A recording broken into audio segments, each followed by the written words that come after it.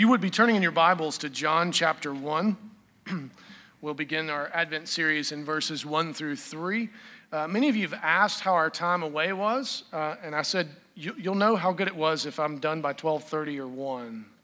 So I'm just kidding. It'll be sooner than that. No, we had a great time away. Thank you for those of you who prayed for us and who respected that time away. I do appreciate that. And for those who have checked on us, it was a wonderful, wonderful time. The weather couldn't have been better. There's more of me now than there was when I left. And so I was soliciting turkey legs on the way in, and no one had any. So, all right, so let's focus on John 1 this morning. It's a great question for us to begin. Where does the Advent story actually begin? So often what we're trained to do is to think really about the manger and to think about maybe even with Mary and to think about the Advent story beginning in a certain locale, in a certain place. And the truth of the matter is the Advent story starts much, much sooner than that. That God had always intended for Christ to come and to reign in that which he had created. We do need to understand that Jesus is not plan B.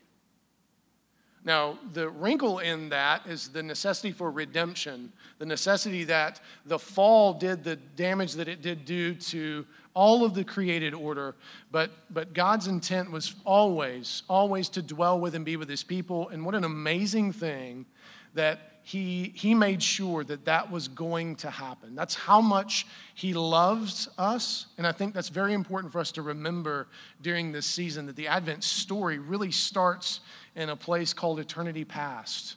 It starts at the very beginning, and that's really where John starts, which is such an amazing place for us to begin. And so that what that means is that God's intent has never changed. His love for us has never wavered, and that's an amazing thing to me. And so Charles Simeon, I think, captures this well when he says these words. He says, "What astonishing majesty and dignity are displayed in these brief but comprehensive words." He's talking about John 1 through 3. The other evangelists commence their histories at the period of our Savior's incarnation. But St. John carries us back to eternity itself and informs us not only what Christ did and suffered, but exactly who he was. And so John's gospel is going to focus on the divinity of Christ first and foremost and why that's important to us. Coming out of the series on Colossians where we talk so much about the supremacy and the sufficiency of Christ, this is key. If Jesus is not God, then there's no way that he is supreme and there's no way that he would be a sufficient enough Savior to save us. And that's critical. You'll have people who say, Jesus never said he was God. Actually he did quite a bit. And do remember that the reason that the Jews wanted him dead was because of blasphemy. Well, what is blasphemy? The blasphemy that Jesus committed was that he said he was God. And he said it in a bunch of different ways, which we'll get to this morning as we'll take a look at Exodus 34, 6, and 7, and then how Christ actually fulfills those things. And you'll notice that the religious leaders get particularly angry whenever he quotes or associates something from Exodus 34, 6, and 7 with himself, particularly the forgiveness of sins, which is interesting, that they would not want that to be a thing. And so as we step into this morning, let us recognize, and with great humility, that there is still some mystery to this. There is no way I'm going to satisfy how Jesus is 100% God and 100% man, because there's no such thing as simple math. It is supernatural and it is mysterious. And as I often say, but I am so glad it's true because of the effects that it has upon us. It means that we can be saved. Amen? All right, so if you would give your attention to the reading of God's word this morning, this is John 1 through 3. In the beginning was the Word, and the Word was with God, and the Word was God. He was in the beginning with God. All things were made through him, and without him was not anything made that was made. Now, there's some very interesting things that we could miss straight away. John begins his gospel in the same way that Genesis begins, and there's a reason that he's doing that. He's taking us all the way back to the beginning, to eternity past, as it is sometimes referred to, and saying that from the very beginning, Jesus was there. Now, there's something interesting that you should note, is that Jesus' name is not mentioned at all here. In fact, Jesus doesn't get mentioned until later in chapter 1, but we know that's who he's talking about, and it really is a rhetorical and literary device that John is using, and it shows great just giftedness on his part, because it makes us draw closer to the text and say, he who? Who's he talking about here? And the text reveals later on as an unfolding mystery, just as the redemptive story is the unfolding mystery. And so what we have here is that in the beginning, just as at creation, that Jesus was there. Now he uses this term word, which is the way it's translated here. The Greek term is logos, and there are enormous reams of paper written about this one word. And many people interpret it differently. Calvin interpreted it as speech. He says, in the beginning was speech, and the speech was with God, and the speech was God. And other people have tried to capture it because word, for us in our culture, tends to make it seem almost a bit passive. But really, for us, what we should understand about logos is that what it means is the fullness of the attributes of God on display. That's the simplest way that we should be able to understand it, that there's no just speaking about it. There's no just word. It's word and deed. It must be displayed. It must be incarnated. For those of you who are familiar with the name Marshall McLuhan, he was a media ecologist who wrote prophetically back in the 60s about where media would go. And he's famous for this term, this phrase that you may have heard, the medium is the message. And so there are those who have said that all he was really saying is the word became flesh. That in essence, that the word of God, that what God says he is meaningless without tangible, consistent incarnation. And that is what Christ is. Christ is the very attributes, the very personality, the very person of God made flesh, on display, consistently lived out, which is very powerful for us. And there's something being said to us as well if we are being transformed into his image. And so just to highlight this, if you have a Bible, flip to Exodus 34, verses 6 and 7. And this, if there is no other passage that you memorize in all of Scripture, if there's no other passage that you don't get your kids to memorize, it needs to be this one.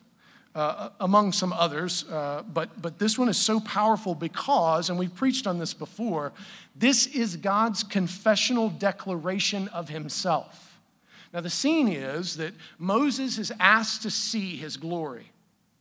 And what God ends up giving him is a confession. He sees the backside, but what he does reveal to Moses is in fact his glory. And that is who he is. And so listen to what he says, and then I want to walk through and just give a couple of examples how Christ actually fulfills these things in his incarnation. The Lord passed before him, being Moses, and proclaimed, the Lord, a God merciful and gracious, slow to anger, and abounding in steadfast love and faithfulness, keeping steadfast love for thousands, forgiving iniquity and transgression and sin, but who by no means will clear the guilty, visiting the iniquity of the fathers on the children and the children's children to the third and the fourth generation. Now, we've preached on this before, and I don't have time to unpack all of it. Probably most troubling to some of you is the idea that sin would be visited upon the children. That gets dealt with later in the Old Testament in Ezekiel, where he says he takes no pleasure in the death of the wicked, and that the sins of the children are not the sins of the father are not applied to the children in the sense of judgment. But what he is saying here is that your sin, our sin, my sin has an impact on our kids. And that it will eventually stop. That's the good news. That's why he says he gives grace and mercy and forgiveness to thousands. So this kind of myriad and ongoing, but the effects of sin will only make it to the third or the fourth generation. How good is our God that he says to these things, you will not dominate a bloodline. You will not dominate a family forever. That's good news to us who sometimes feel like we are under the weight of the curse and the brokenness of our own families, right? And so Jesus lives these things out. Let's just begin with merciful and gracious. We can't help but think about Peter and how boldly Peter proclaimed that he, even if the other disciples would fall away, he would die with Jesus. And remember what Jesus said to him. He said, that's great, Peter. Actually, you know what? Get behind me, Satan. Because you don't know what you're talking about. You can't deny prophecy, and you can't deny what I've come to do. In fact, you're going to deny me before the cock crows 3 times. You're going to give up before your life is really even in danger, because if you know anything about the story of Peter, remember how he gave up. It was a servant girl who said, wait a minute, you sound like a Galilean. And remember, he cursed to try to throw her off. His life actually wasn't in imminent danger. He was just being pressed. And he gave up Christ so quickly.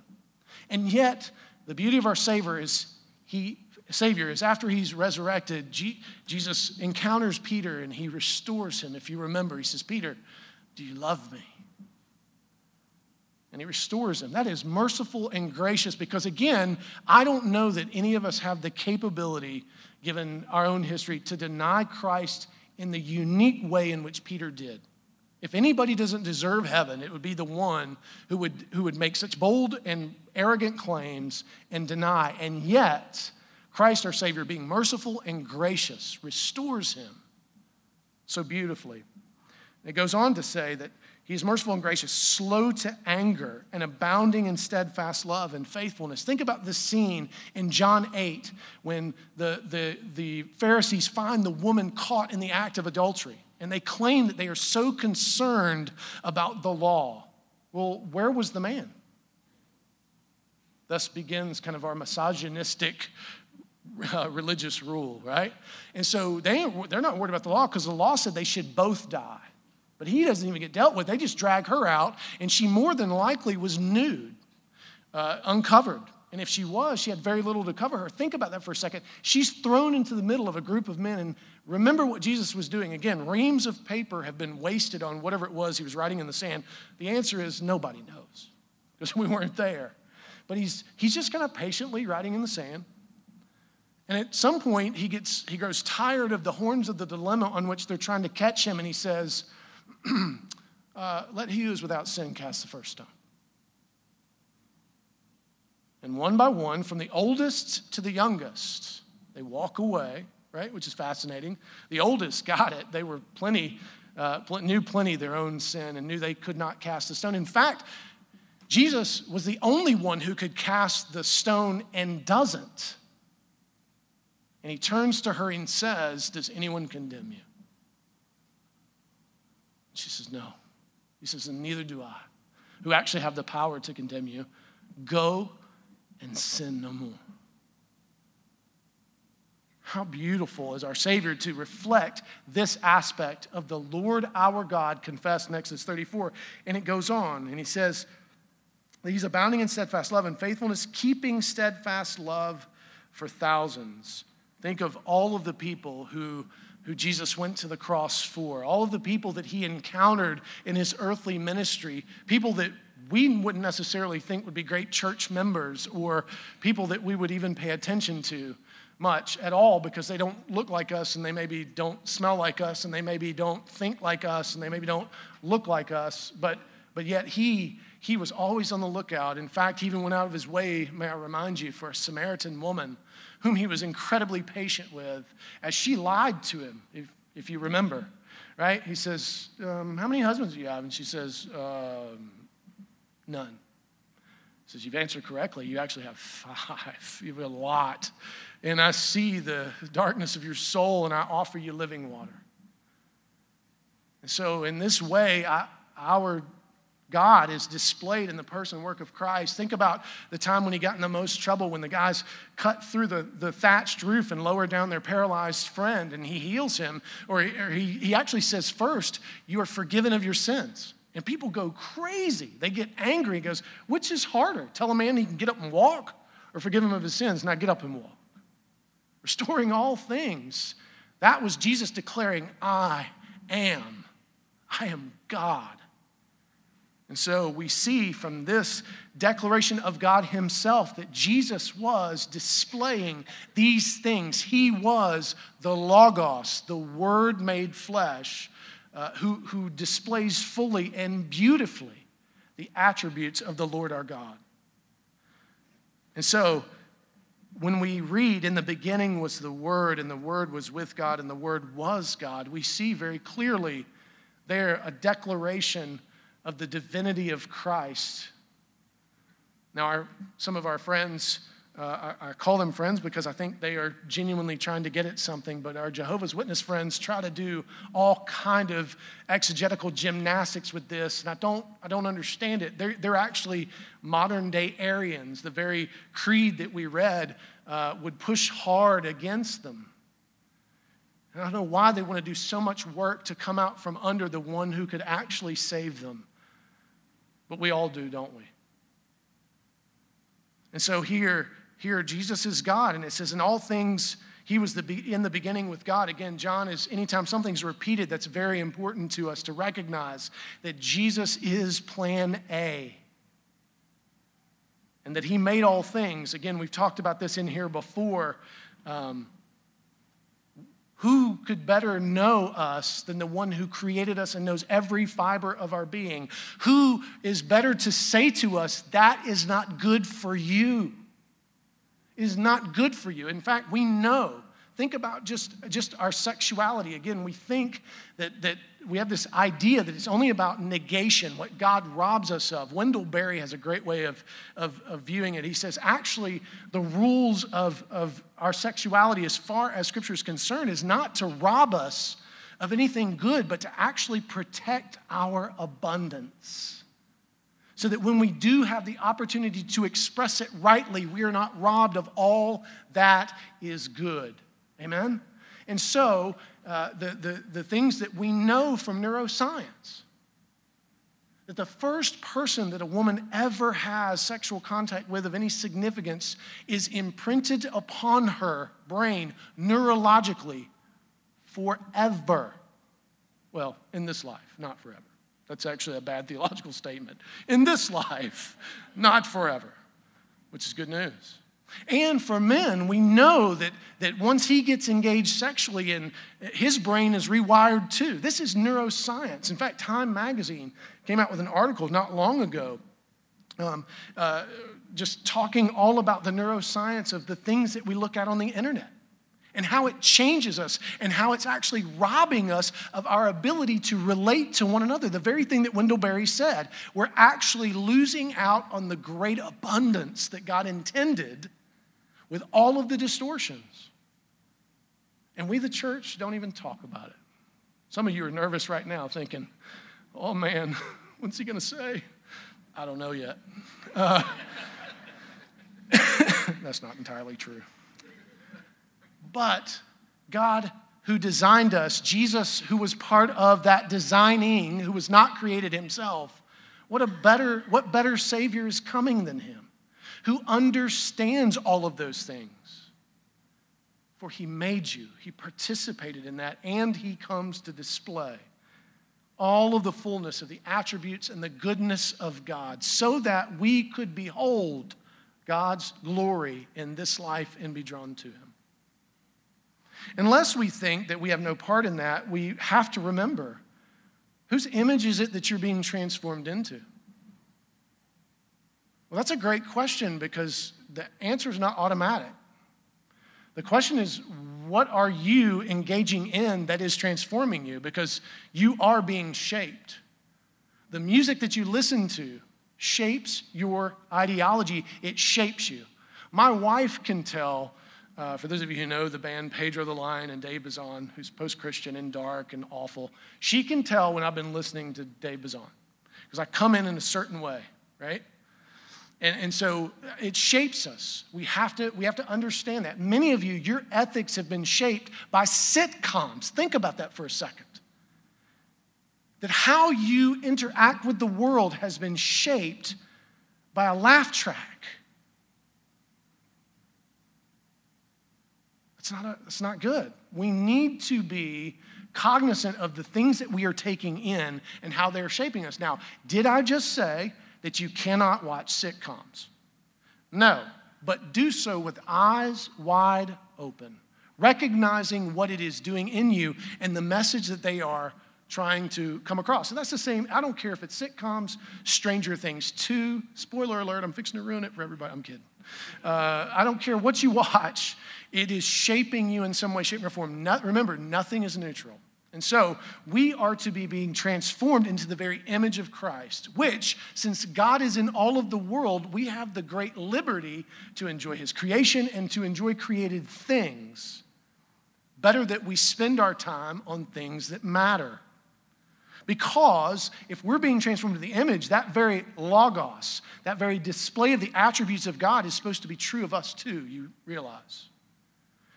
You should be able to be described by the fruits of the Spirit, Galatians 5.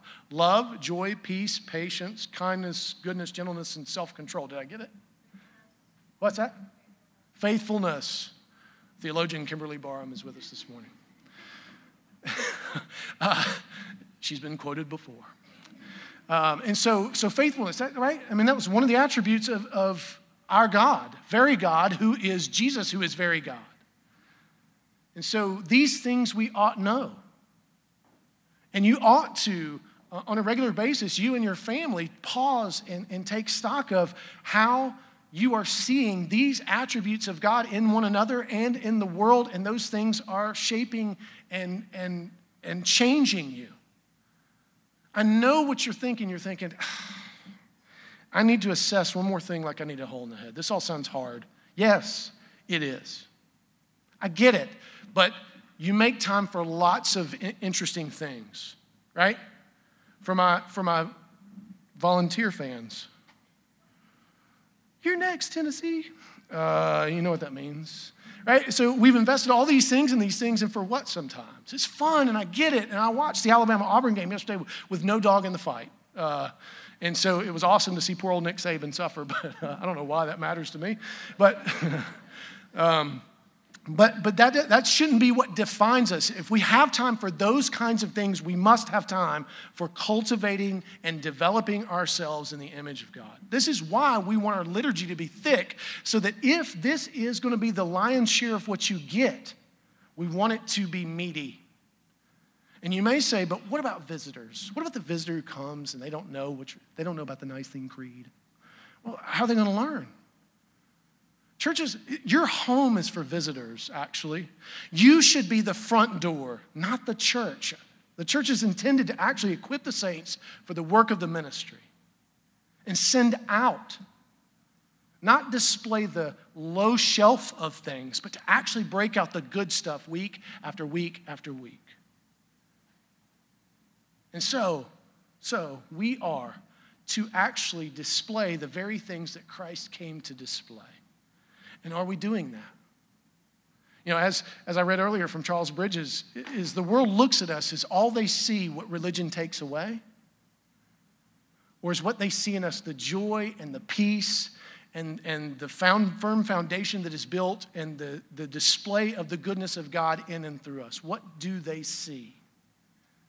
And you ought to ask them sometimes. My wife and I had a great interaction with a couple. We've been going to this bed and breakfast in Dahlonega for, I think, the last 9 years, and we've developed a relationship with the people who own the place. It's not really borne any sort of discount, which is fine. We love the place, and we love them, and we want them to eat good, too. And there's a couple that's been, he's actually a cinema studies professor at a college here in Georgia, and we had a long conversation with them out on the porch, and I never know how those things kind of go, because we got into some deep water pretty quick. We talked politics and race and family, and so you guys are thinking, what? Well, just keep it light, bro. Have you met me? I don't know how. And so I didn't know how the conversation went as they went off to dinner, and the next day, as we were leaving, he came out, and they made it very clear, we are post-Christian. We are not believers. We feel like religion's manipulative. We feel like it's for really, really dumb people. And I was reading the Benedict option, which was awesome. And so I was like, I'm a pastor, so yeah. And they're like, oh, fascinating. Got awkward for like 30 seconds. And so, But it was fine. I mean, and so, but what was really neat and very humbling is he heard us leaving, and he found us, and he gave me his card. And he said, hey, man, if you're ever in the town that we live in, come see us. And keep up with me. Let me know what you're reading. I'd love to hear kind of what you have going on. And he gave me his personal phone number and all this stuff. And I mean, he really made an attempt. So I say that to say that we, even on our vacation, had an opportunity to display the glory of God. And for them, it was not noxious. They saw something that made them go, wait, religion is not all about what is taken away. That there's actually something of value put back. And so, are we those people? Is that what the world sees in us? Do they see this, that the incarnation matters? Do they see that it matters that Jesus is God? Do they see that it matters that Jesus, who is God, indwells us and is transforming us? What do they see? Listen to what J.C. Ryle says about this passage. He says, let us mark that the Savior in whom the believer is bid to trust is nothing less than the eternal God. One able to save to the uttermost all that comes to the Father by him. He that was with God and was God is also Emmanuel, God with us. Let us thank God that our help is laid on one that is that mighty. So what does it matter to us that Jesus is God? Everything. Everything. The whole of it stands or falls on this idea right here. To think that there is a person who could ever be good enough to save you. I mean, is there anybody in here who hasn't been let down by somebody at Current? I see no hands. I don't see that hand. And so we've all been let down. So none of us have been perfect, and none of us have kept this incredibly well, and we are going to fail one another, aren't we? But there's one who has not. And you may have questions about that. You may say, yeah, but I prayed one time to Jesus. He didn't show up. He didn't do what he was supposed to do. That's a great question. You should talk to somebody about that can kind of help walk you through that and lovingly help you to see that maybe he did show up and you weren't paying attention. Or that what you were looking for wasn't actually Jesus. It was something else. And so it matters to us so much that Jesus is God. And what does it matter to us that Jesus has tangibly and perfectly displayed the attributes and essence of God in this world? It matters because it gives us a picture of this invisible God. How hard is prayer? How many of you are like, oh, it's super easy to talk to somebody you can't see and who doesn't talk back? That is so awesome. No, prayer takes work, right? And yet what we have in Jesus is this display, this tangible incarnation. You may say, but I didn't see it. But this is where we get to see it in each other. This is where we get to see it in how the church works and does what it does, in our generosity and all of the things that allow us to display these things. And what Jesus did is he displayed it in such a way so that we would know that who we are praying to is actually there and actually cares. That he is steadfast in love. He is merciful and gracious, and that you don't have to run from him when you have failed. Actually, you get to run to him. And I can't tell you how important that one moment is. If you can get over that hill, that when you sin, you don't run and try to get yourself together before you can come back. That if you can come to the very throne of grace, still in the filthy garment in which you have sinned. And what God will say to you is the same thing that the angel of the Lord said in Zechariah 3. He said, that is a firebrand I have plucked from the fire.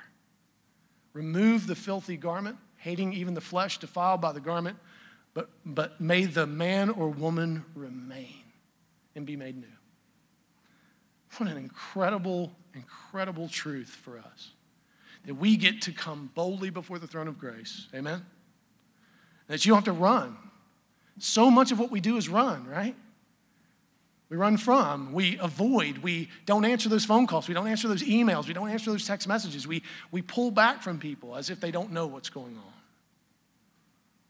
And as if they would love us any different if they did know. So what do we learn from John 1 through 3? What we learn, that Jesus eternally expresses the attributes and the essence of God as our divine Messiah. And what we learn is that really means something. And that is the most incredible truth in all of creation, that the Logos was Christ, that Christ fully displayed the person and personality of the Lord our God. And that this too actually matters to us. It matters to us because we now have the opportunity to display that in so many other places. Think about what Christ said when he was leaving. He said, look, I've done some pretty amazing things, but you guys, you will do greater than I will. Why? Because there's a lot more of us. Remember, Jesus spent the majority of his ministry in a 1 by 1 mile square. He wasn't like teleporting to different places. Like he didn't teleport to New York to talk to Joseph Smith. He didn't teleport all these different places to do these different things. He did all of his ministry tangibly in a very small area and let it radiate out from there. In the people that were redeemed, in the church that was built, of which he is the head. And so we have this phenomenal capital to work with. Are we using it at all? Do we get that we now are the ones who are filled with the Logos, who are to display that imperfectly? Don't get me wrong. We will do so imperfectly. But that we are able to because of the person and work of Christ, the finished work of Christ, and the indwelling of the Holy Spirit. And you may say, but yeah, I don't feel any of that. Yeah, but feeling has never been the main part. So don't hear me wrong when you say that feelings don't matter. I love it when you can sense the very presence of the Lord. I love those Presbycostal moments, like when it gets like, what am I? Am I still qualified? And so I love all that. But the majority of our existence is not that. It's much more quotidian. It's much more day to day. And oftentimes you recognize in retrospect, wait a minute, there was more going on there than I recognized. I had one of my divine run-ins with my good brother Silas at Starbucks this morning, and it was just an incredible thing that the Lord continues to cross our paths on a regular basis so that we can celebrate the goodness of God and God's common grace, and to have developed a friend who I didn't even know I had. As he says, we are brothers from another mother. And so God just, and again, there's something we could easily overlook. God is so good to be present in all things. God is so good to display himself in so many things, but most uniquely, he displays himself in us through the personal work of Christ. What are you displaying? Let's pray. Father, thank you that you chose to display the fullness of your glory in a man, that man being Jesus. And that you chose to display that divinity in a man who was perfect and who so loved us that he would say these words, that may this cup pass from me, but not my will, your will be done. That he would endure the shame of the cross for the joy that was set before him, because he knew what it would purchase, which is us. That it would bring us near to you, that it would allow us to dwell in your presence and to receive all that we need.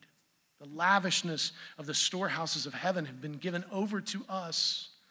Are we living in such a way that reflects the joy and the peace that only salvation in Christ can truly bring? Help us, your people, to display your glory in word and deed in this world. In Christ's name, amen.